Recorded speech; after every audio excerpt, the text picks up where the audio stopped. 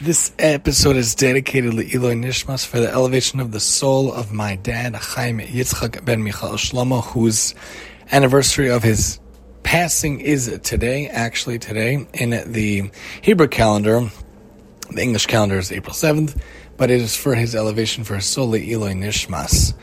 You are listening to the TTOT, to Tani Talks OT, Tani Talks Occupational Therapy, Tani Talks Overtime, aside from the day job, working for the city as a pediatric OT for the public school system, and also on target, hopefully talking different topics, ideas, suggestions, or the like that hopefully can help you or someone you know. So today, Bo Bayom, today is actually the anniversary of my dad's death, which happened 26 years ago when I was just 9 years old. My brother passed when I was just 20 years old. About 15 years ago, we had his anniversary of his passing, his yahrzeit, about a week and a half or so ago. They're about 12 or so days apart. One was on the 18th of Adar, one was on the 29th of Adar, so they're about 12 days apart or so. One was right after Purim, and one is right before the beginning of the month of Nisan, before the starting of the Pesach holiday in about 2 or so weeks.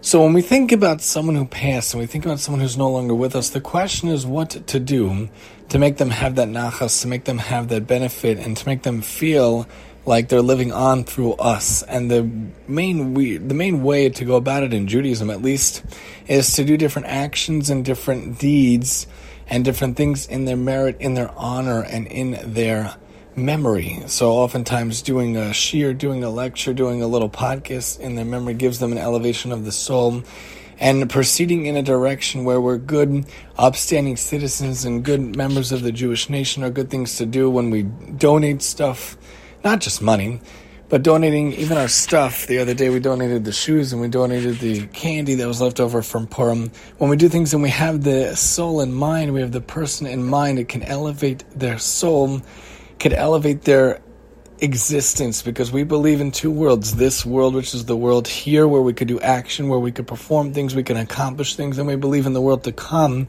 where we really can benefit from all the work that we did in this world. We could really benefit from all the effort that we put in here. And the second world, the next world, is the real world, the world to come, where you can bask in God's presence and in His existence. It's the afterlife. It's Olam Haba, we call it in Hebrew, the world to come. That's really the great world, where even 1 minute, 1 hour of basking in God's presence, the Almighty One True King, God being with that presence, is really the best, the ideal, and all the pleasure of all 120 years. We should be zocha, we should be meritorious to have 120 years, but all of that combined doesn't even equal how amazing it could be in the next world. And all the work is done in this world, because in the next world you can't do anything. You're only a spiritual existence. It's very hard to explain, very hard to fathom. After the body passes, after 120 years, we should be zocha, merit to have 120.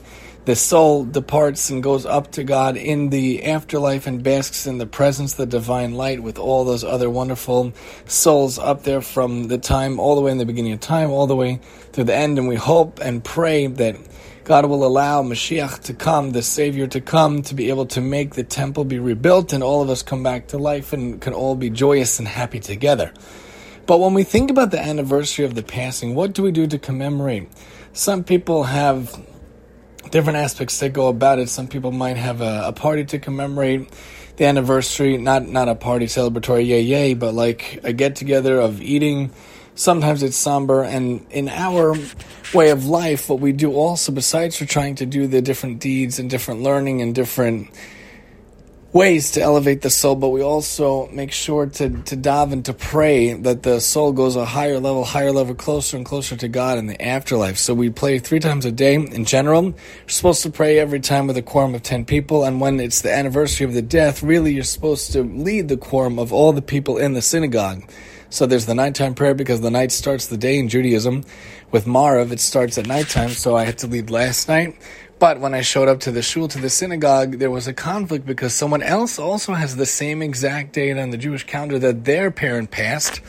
So what was I going to do? So the rabbi stepped in and said, let's make a second minyan, a second quorum, a second person, a second ability to lead the prayer. So we did that. And then this morning, again, the same person came with the same anniversary. of the passing, so he had to lead half of the prayers, and I led the first half of the prayers. And when we do that, we can elevate the soul. And then after the morning prayer, we usually set up something that people can eat or drink and have the soul in mind so that it can be elevated each time someone says a blessing, a bracha, because we're supposed to always say a blessing before and after having food to remind us to be cognizant of God who gave us everything. So we set up a little orange juice, a little cookies, and the other person set up a little bit of Pop'ems from the Entenmann's. After leading the prayers, we did that. Of course, having my dad in mind throughout the whole day. Lighting a candle is also a thing to do the night that it starts to commemorate the soul. It's because we think about a candle, we think about the essence of flame as like a soul that could last and could be ignited and doesn't diminish when you light the soul. When you light the soul and you light the fire, so we let that last night. It lights the whole day.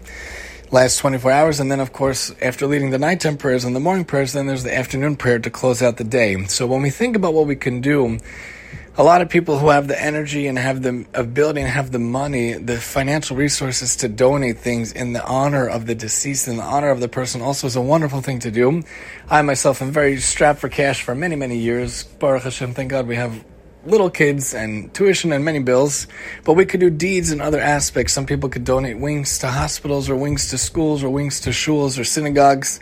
In the name of that, you could sponsor an idea, you could do whatever you can, but in general, think of ways to elevate the soul. When we come about how we can have the person looking down from above, hopefully basking in our deeds, basking in our presence, basking in our existence, and hopefully we're bringing pride and honor and happiness to those who departed by the way we go about in our lives, whether professionally or sidely with our wives and kids or in our communities. Hopefully they can look down and feel an elevation in their soul in their own way. That's the OT perspective for the day to help you get you on your way here on the TTOT, and I'm your host, Tani.